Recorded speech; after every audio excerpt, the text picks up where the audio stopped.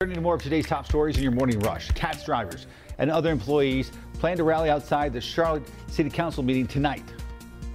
Good Monday morning. Today, CATS drivers will be here at the Government Center in Uptown to protest and demand changes. They want safety changes made after the death of bus driver Ethan Rivera. They say they've been demanding these changes even before then, but they really want to emphasize the need for them now. Assaults have doubled just over the last couple of years, with a number of drivers saying that they don't feel safe. They also say these safety demands are for their passengers as well.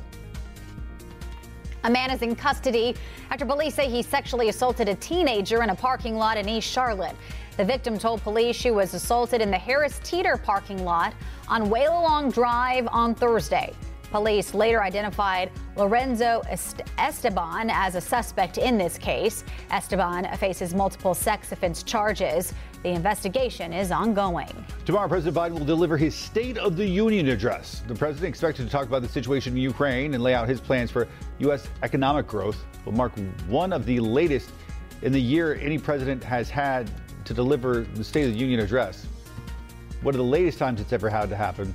The speech is normally timed for January.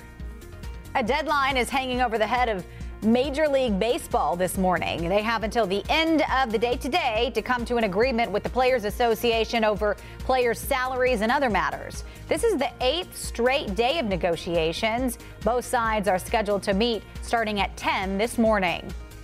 And that is it for your morning rush.